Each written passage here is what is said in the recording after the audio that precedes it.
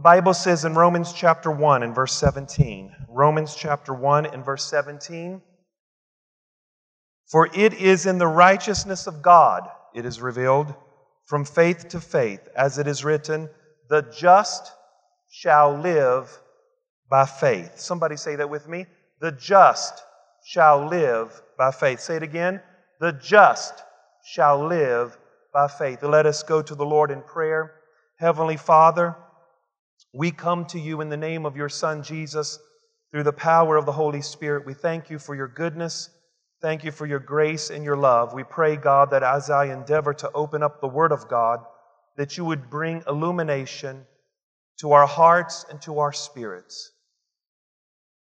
Lord, we pray that the Word of God is not just a dry, dead letter to us, but it would come alive to us by the Spirit of God. Do a work in our hearts today. Change us, mold us, and make us to the people that you've called us to be. And all the church said a great big amen. Open your heart this morning, because I have anticipated in preaching this sermon, so felt like this is what the Spirit of the Lord wants you to hear today. And I want you to open up your heart, and I want you to listen to what I feel that is beneficial for your spiritual growth and development. Today is what we call Reformation Sunday. Reformation Sunday. You may have heard of this before, or you may not have heard of this, but it's important that we all understand the significance of what happened over 500 years ago. 500 years ago, on October the 31st, 1517, a Roman Catholic priest by the name of Martin Luther became upset or frustrated over the corrupt practices of the Roman Church. He became so frustrated over it that he nailed 95 points, or what they refer to as theses, on the door of the church in Wittenberg, Germany. Now, he certainly did not think that his 95 points would cause such a division in the church, because this man by the name of Martin Luther did not want to destroy his church. He didn't want to leave his church. Martin Luther wanted to reform his church. He nailed 95 points to the door of the church. And that is what we know as an unofficial start of the Protestant Reformation 500 years ago this week. Martin Luther's actions started a reformation that caused a big division in the universal church. You see, the Roman Catholic Church was the primary church for over 1,000 years. The church had become corrupted in her practices. The church was corrupted in her belief system. For instance, the hierarchy controlled what the church believed. Priests were illiterate. Rome was a cesspool of debauchery. Common people couldn't even read the Bible. More or less, those who had authority in the church couldn't read the Bible. And top it all off, the Roman church began to sell indulgences. And a preacher by the name of John Tetzel began to preach this message. And one of his famous sayings was this, and I quote, "As soon as the gold in the casket rings, the rescued soul from heaven springs." John Tetzel went around preaching that if you give money to the Roman church, then the church has the power to remove the remission of your sins. If you gave money, the church had the authority to forgive you of your sins.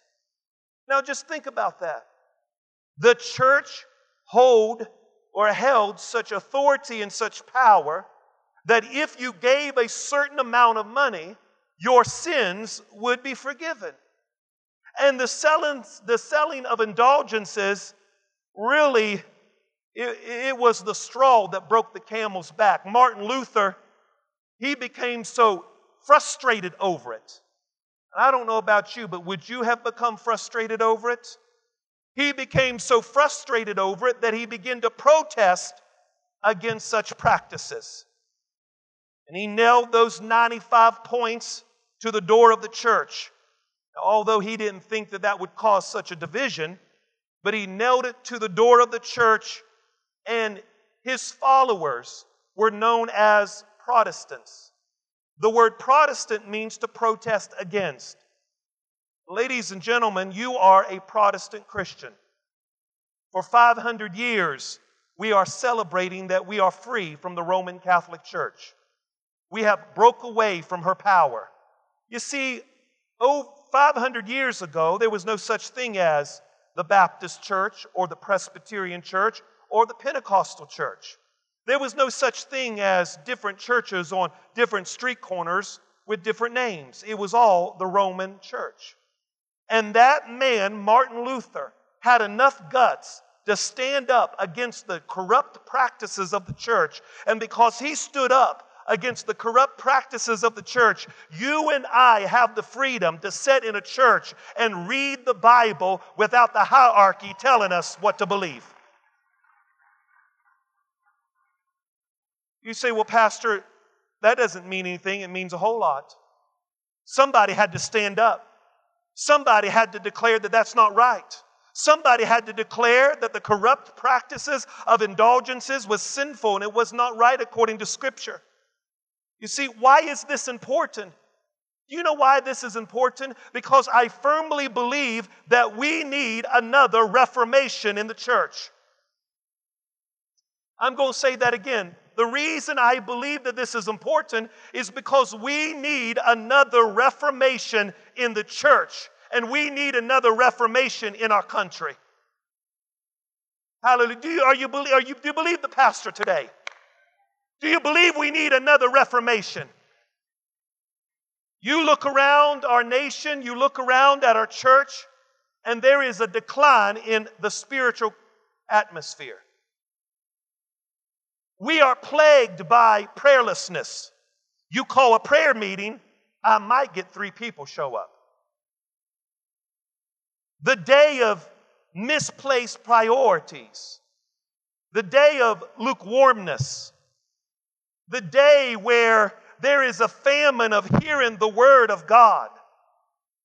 The Scriptures are not as high as a priority as they used to be. Our hearts have become cold. Truth is no longer absolute.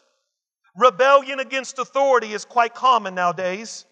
Church attendance is at its lowest. You have to beg people who say they love Jesus to attend church. Perversion is very common. There's debauchery flowing in our churches as a cesspool. The virgin birth of Jesus is being debated on the convention floors in our traditional denominational churches. They're standing on convention floors debating on whether Jesus was actually born of a virgin. They're standing on convention floors debating on whether Jesus is fully God and fully man, something that the church has held true since its conception. The view of marriage is no longer one man with one woman. Now our view of marriage is totally different. We need another reformation. I said we need another reformation.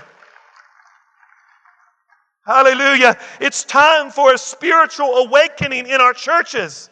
It's time that we return to Calvary. It's time that we return to the biblical values. It's time that we return to the Word of God. And it's time that we become a praying people once again.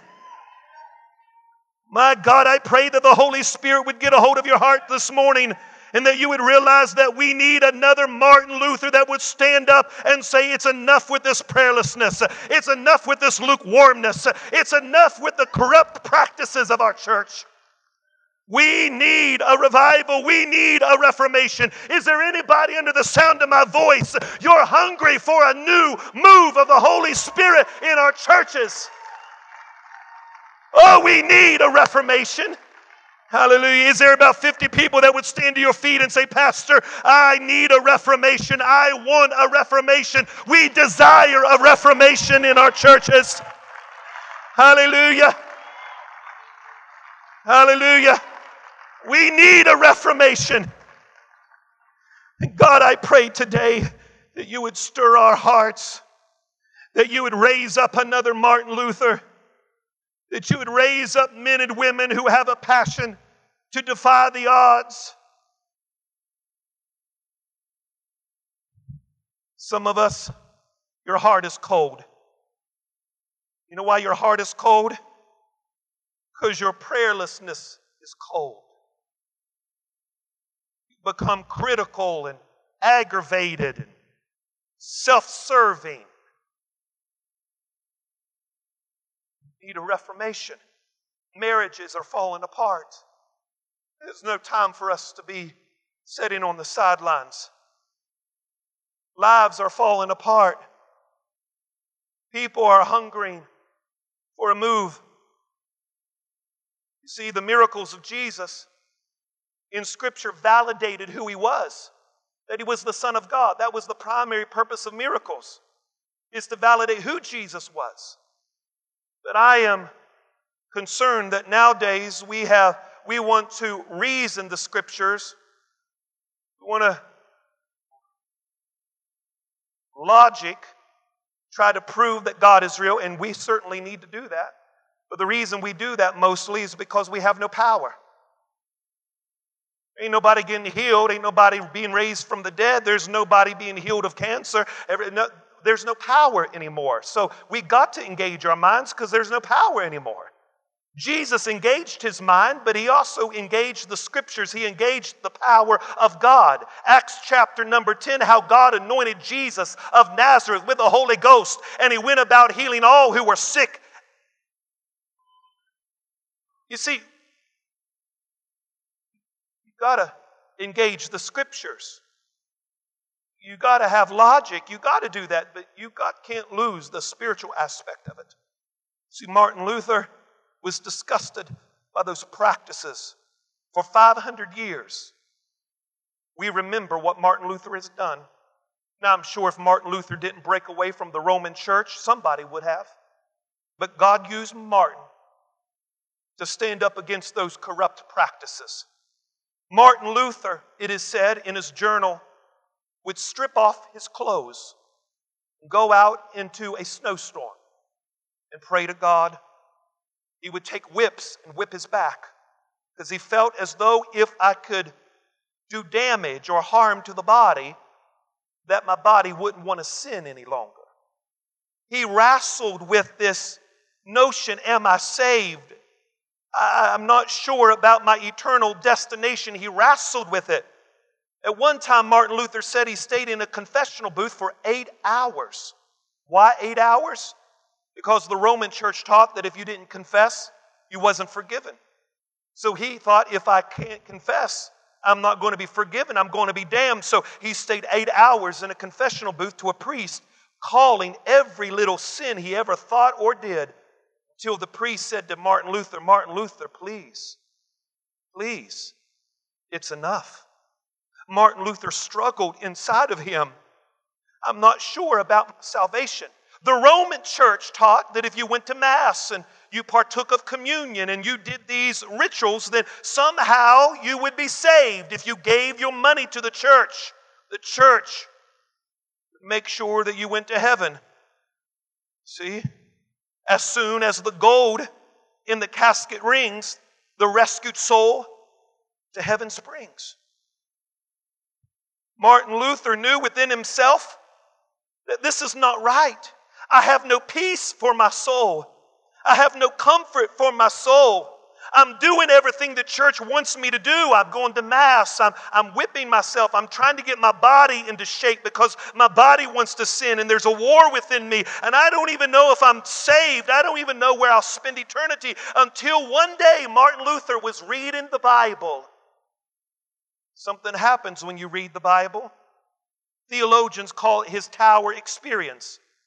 He was reading through the Scriptures. And Martin Luther, who was a German professor in Wittenberg, was reading the Scriptures.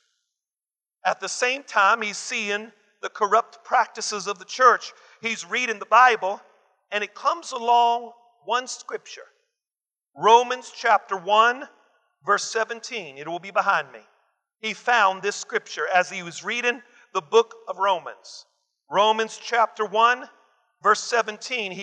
He spotted a sentence. He spotted something in this passage that changed his life. The passage was, "The just shall live by faith." Just then, Martin Luther had an epiphany. Just then, Martin Luther thought to himself, the just shall live by faith? That means I don't have to work for my salvation. I don't have to do everything the church is telling me to do.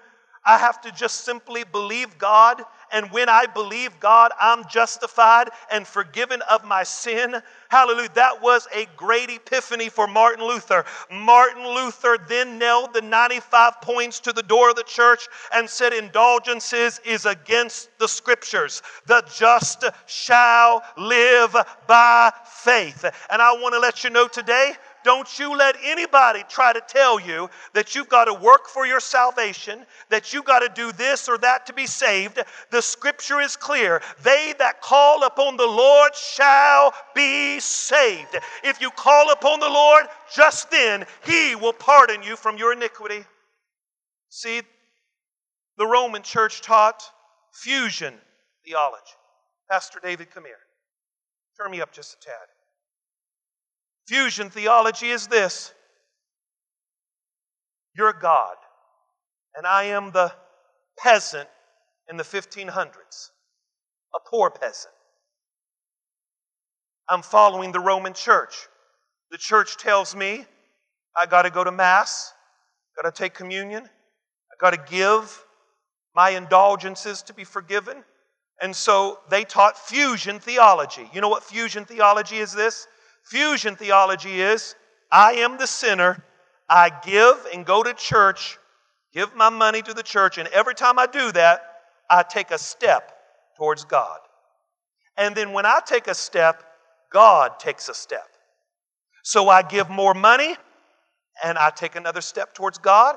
God takes another step towards me. I go to Mass and say my prayers and do the rosary beads and do all that stuff. And so every time I do that, I take another step towards God. And God takes another step towards me until at the end of my life, we're fused together. Martin Luther, stay right there. Martin Luther read in the Bible, the just shall live by faith. Just then, Martin Luther thought to himself, this fusion theology of me working towards God, me taking a step and then God takes a step, seems like a lot of work. There's not a lot of faith involved. And Martin Luther then discovered in the Old Testament that Abraham believed God and it was imputed unto him, I'm about to shout, righteousness. He says, how in the world did Abraham work? How did Abraham wasn't fused. The Bible says Abraham believed God and it was imputed to him righteousness. Now I'm about to shout here. You know what fusion theology is? Fusion theology is every time I do a good work, I take a step towards God, God takes a step towards me. But to impute means I don't have to take a step. God takes a step, and because of my faith, He imputes to me righteousness. He forgives me because I believe Him. Did you hear what the preacher said? Woo! That means I don't have to work for it. That means if I miss church, it doesn't mean I'm being damned. If I don't give enough money, that doesn't mean I'm being damned. It's all contingent upon whether I put my faith in Him. And the moment I put my faith in Him is the moment He forgives me without me working for it. And isn't that what the church wants to do? The church wants to tell you that if you don't do this and don't do that, then God somehow is walking away from you. But this is a faith walk. The just shall live by faith. I don't see God, it's a faith thing. Sometimes I don't feel Him, it's a faith thing. Can I say amen? I give my offerings, it's a faith thing. Somebody say amen. It's a faith journey.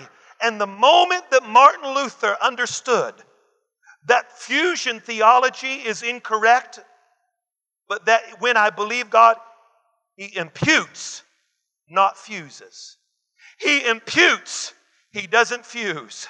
He imputes, that means to impute means He gives it to you freely. He gives it to you because you believe. Can I just tell you something?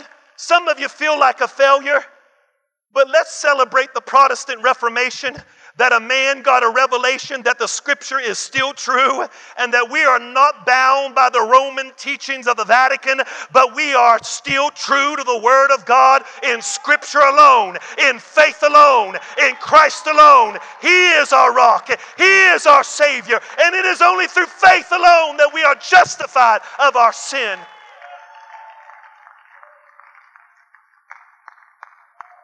Some of you feel like a failure. You feel like you've got to work for it. You feel like, boy, I've missed my tithing, and I cussed somebody out last night. I got mad at somebody. Listen, you can't lose it that quick. I was raised in church where, Lord, I got saved every Sunday morning, but really I got saved Sunday night. That's when they really preached on hell, Pastor David. So, Steve, every Sunday night I'd come to the altar and I'd say, God, forgive me because I stole that pencil in school. I ate that cookie that belonged to my brother, and Lord, forgive me. Every Sunday night I got saved until I got this revelation that I am secure in the hands of the Master and nothing can separate me from the love of God. Hallelujah. I said nothing can separate me from the love of God. Martin Luther, Pastor David, went to the wall of the church, nailed those points, and he said, I protest against the church. Thus, that's why you get Lutherans. Martin Luther. You get another group, they start reading the Bible, and they're like, oh, we've done it wrong. The Roman church baptizes babies. So now you get the Anabaptist. They start to immerse people in the water because they read the Scriptures where there is no infant baptism, there's totally immersion. And then other people start reading the Bible for 1,000 years. Nobody had the Scriptures. They wasn't allowed to read it. And they started to read the Bible, and all these churches started popping up because everybody got free. Now, to my Catholics, brothers and sisters, today in Mass, they're not celebrating the Great Reformation because they think that we have split from the Holy Roman Church. We're apostate brothers and sisters in the faith. 1962 at the Vatican, they made a decree.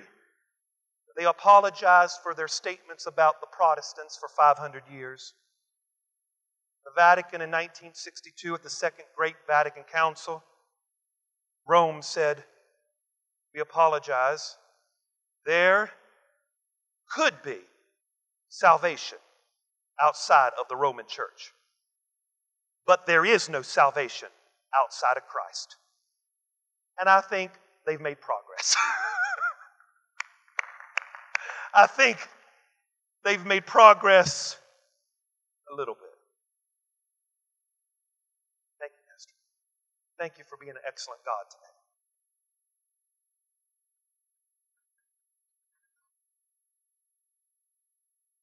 Why is this important? Because when he broke away from the church, there was 5 things that his followers himself emphasized. Number 1, they emphasized Scripture alone. Not the traditions of the church, but the Bible alone. Romans chapter 15, verse 4 Romans chapter 15 and verse number 4. The Bible alone. They emphasize the Bible alone. For whatever things were written before were written for our learning, that through patience and comfort of the Scriptures we might have hope. The Protestant Reformation was about Scripture alone, staying true to the Word of God, following the principles and precepts of the Word of God. The Roman Church desires to control what the Bible says, while the Protestants freely read the Scriptures. 2 Timothy chapter 2, verse 16. 2 Timothy chapter 2, verse 16 says that you should renounce the babblings, for they will increase in more ungodliness. That doesn't sound like the scripture I want. 2 Timothy chapter 2, verse 16. 2 Timothy chapter 2, verse 16. 2 Timothy chapter 2 and verse number 16 states. Let me find it here. It might be 1 Timothy.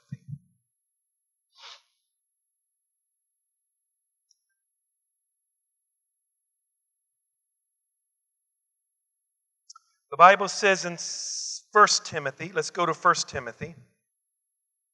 1 Timothy chapter number 3 and verse number 12. 1 Timothy chapter 4 verse 12.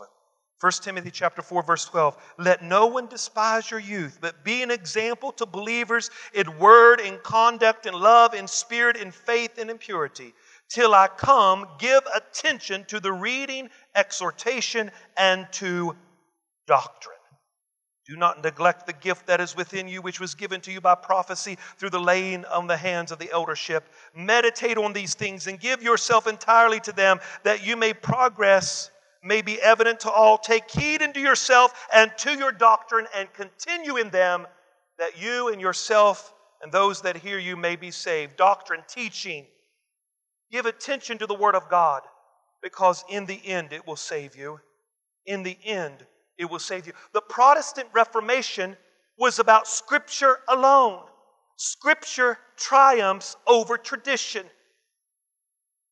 It was about faith alone. It was about believing in Christ alone for your salvation, that you are saved through faith alone. The Bible says in Ephesians chapter 2 and verse number 8. Ephesians chapter 2 and verse number 8. Ephesians chapter 2 and verse number 8. I want you to see the scripture that it talks about faith alone. For by grace are you saved through faith, and not of yourselves. It is the gift of God. For by grace you have been saved through faith. So the Protestant Reformation was about Scripture alone. It was about faith alone, and it's about grace alone. For by grace you have been saved through faith. The components of salvation is the grace of God, which is the unmerited favor of God in conjunction to your faith in Christ. Not the traditions of the church, not what the hierarchy teaches you, but your faith in Christ through His grace. Number 4, it was about in Christ alone. In Christ alone. It simply means that Jesus is the mediator, not the prayers of the saints, not the praying to the Virgin Mary, not the intercession of the saints, but Christ alone saves us. Not by the works of your flesh, but Christ alone, and through His sacrifice and through His atonement saves us. Christ alone. Not even through the doctrine of transubstantiation, that somehow communion, the bread and the juice, saves an individual. Christ saves us. And number 5, it was about the glory of God. The glory of God. 1 Corinthians chapter 10, verse 31. 1 Corinthians chapter 10 and verse number 31. The Apostle Paul tells us in 1 Corinthians chapter 10, verse number 31, listen to what he says. Therefore, whether you eat or whether you drink, whatever you do, do it for the glory of God. not for the glory of the church, but for the glory of God. So we celebrate 500 years of believing in Scripture alone, in faith alone, in grace alone, in Christ alone, for the glory of God alone. See, Scripture alone. I'm calling you back to the Bible. Let's believe the Bible again. Did you hear me? I said, let's believe the Bible again. John 17:17, sanctify them through truth. Thy word is truth. Mark chapter 13:31, heaven and earth shall pass away, but my words will never pass away. Forever, O Lord, thy word is settled in heaven. Let's go back to the book. Let's call for a reformation. Let's get back to the Bible. Let's get on our knees in prayer and let the Holy Spirit bathe us in another Pentecost that we've never experienced before. Let's get back to the Bible. The Bible. You say, well, Pastor, I don't like all this history stuff you told us about. Somebody paid for those seats you're sitting in. Somebody paid the opportunity for me to stand behind here and tell you it's grace alone. Somebody paved the way. Bible was written by 40 different authors over a period of 16 centuries, many places. The Bible this morning bears the witness that there is one God. It tells of one continuous story of redemption. It has one theme, and that is the person and the work of Jesus Christ. The Bible that I hold in my hand, people have spit upon it and rejected it. There's been enemies of this book down through the centuries. They've tried to destroy it. Churches have tried to close its pages, reserve it to the hierarchy. There are those who've tried to burn it. There are those who've tried to silence its message. But down through the centuries, this book has always stood the test of time. Centuries follow centuries, and it still stands. Emperors rise and emperors will fall, but there it stands. Dynasties will succeed dynasties, but it will still stand. Kings are crowned and uncrowned, but there it stands. It's been despised and torn to pieces, but it still stands. Storms of hate have surrounded it, but it still stands. Atheists will speak against it, but it still stands. Flames have kindled round about it, but it still stands. The Bible, the Bible, is the mind of God. It contains the state of man. It is the way of salvation. It is the doom of all sinners. It is the happiness of every believer. Its doctrines are holy. Its precepts are binding. The histories are true, and every decision is right. You've got to read it to be wise. You've got to believe it to be safe. You've got to practice it to be holy. It contains light to direct you, food to support you, comfort to cheer you. It is the traveler's map. It is the pilgrim's staff. It is the soldier's sword. It is the indispensable, infallible Word of the living God, the Bible. Thank you, Martin Luther, for believing in the Bible. Thank you, Martin Luther, for declaring that Scripture alone is right. Can't get rid of the Bible. You can mock it and say it's not true, but somebody will preach your funeral with it. Martin Luther said in 1483, that great reformer said, "The God's word in itself, all by itself, is clear, bright, and honest." Dwight Moody said in 1837, "The Bible is the only news book in the world. The newspaper tells us what has taken place, but this book shall tell us what shall take place." George Washington, first great president of this great union, said in 1732, "It's not possible that I should rightly govern this union without God and the Bible." Andrew Jackson said in 1767, "The Bible is the book by which this republic shall rest." David Livingstone, that great missionary, said in 1813, "All that I am and all that I shall be, I owe it to Christ Jesus, who is revealed in this divine book." Hallelujah. I said hallelujah. People have fought for a reformation. The church is built upon the blood of the saints. It's not built upon those who compromise and have feelings on their shoulders and offended all the time. And come on, the church ain't built upon people like that. The church is built upon the blood of the saints who died in perseverance and tenacity, died with bulldog faith. I'm calling for a reformation. There's empty seats in this building. There's no reason why any seat should ever be empty.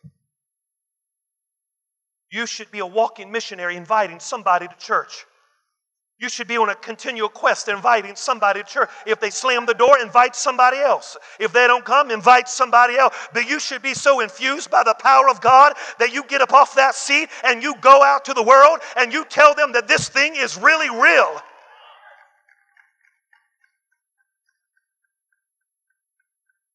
Talking about being a walking missionary. I'm talking about a reformation where it calls us to pray once again. I'm talking about where we're convicted of our sin. We're convicted about not serving and giving. We're convicted about not giving to God. We're convicted about not witnessing. We're convicted about not giving Him 100%. I'm talking about a genuine revival of repentance where we're bathed in the presence of Almighty God, where all we can do is just kneel in His presence and say, "God, have mercy on us." You see, we think that when the presence of God shows up, it's all the hoop and the hollowing. When the true presence of God shows up, the Shekinah presence of God, ain't nobody going to be hooping and hollowing. We're all going to be on our face saying, "Holy, holy, holy is the Lord God Almighty." When was the last time you come to this altar and you repented of your selfish ways? You repented of the sin in your life. You repented of your prayerlessness. You repented for not putting God first, number one in your life. Say, "I did that last week." Do it again. Keeps your heart from drifting away. A continual bathing in the presence of God. Oh, we need a reformation. My God, we do. I can get up here and preach and my veins can pop out of my chest and my neck, and we could sit there and be on Facebook because you're not moved by the power of God. Your heart is like stone. It's cold. You're falling into the trap of the devil. Your heart is no longer moved by the presence of God.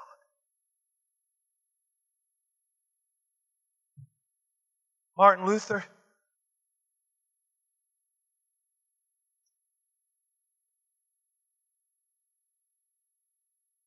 did something revolutionary. For over 1,000 years, when the Roman Church conducted their masses, the laity would come to church. They didn't see a pulpit. They saw that. That table is the communion table. They called it the altar. Every time they come to church, it was a table. For over 1,000 years, they went to church, ate the bread, drank the juice, and the pulpit was some off to the side. Preaching was 5-10 minutes. It was all about the communion. Till Martin Luther said, Scripture alone, faith alone, grace alone. Get back to preaching the Bible again. People are taking the communion and they don't know what they're doing. They don't even understand the language. They're just putting bread in their mouth. For Sunday after Sunday, they're coming and putting stuff in their mouth, and nobody is hearing the preaching of the Word. And so something revolutionary happened. You know what happened? They said, what we're going to do, we're going to put the pulpit in the middle of the church. And we're going to be preachers again. And we're going to take the communion table, and they put the communion table lower than the pulpit. Because the preaching of the Word should be dominant over the communion table.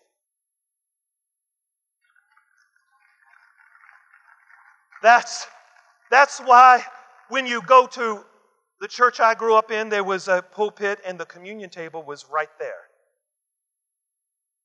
Because we're Protestants. We preach first before we take that. Now, if you go into a Roman church, this is not the center. The table is. You go to a Lutheran church, this is semi-central. But they still have the table in it. You go to any Protestant church, primarily, this is in the middle. That's why you hire a preacher, not a priest. That's why you hire somebody to preach the Word. You don't hire somebody to do music. You hire the preacher, because the preaching of the Word is the centrality of the Christian church. Get back to the preaching of the Word of God.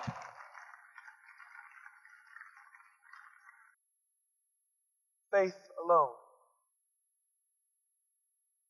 Christ alone. Scripture alone. For the glory of God alone. Lord,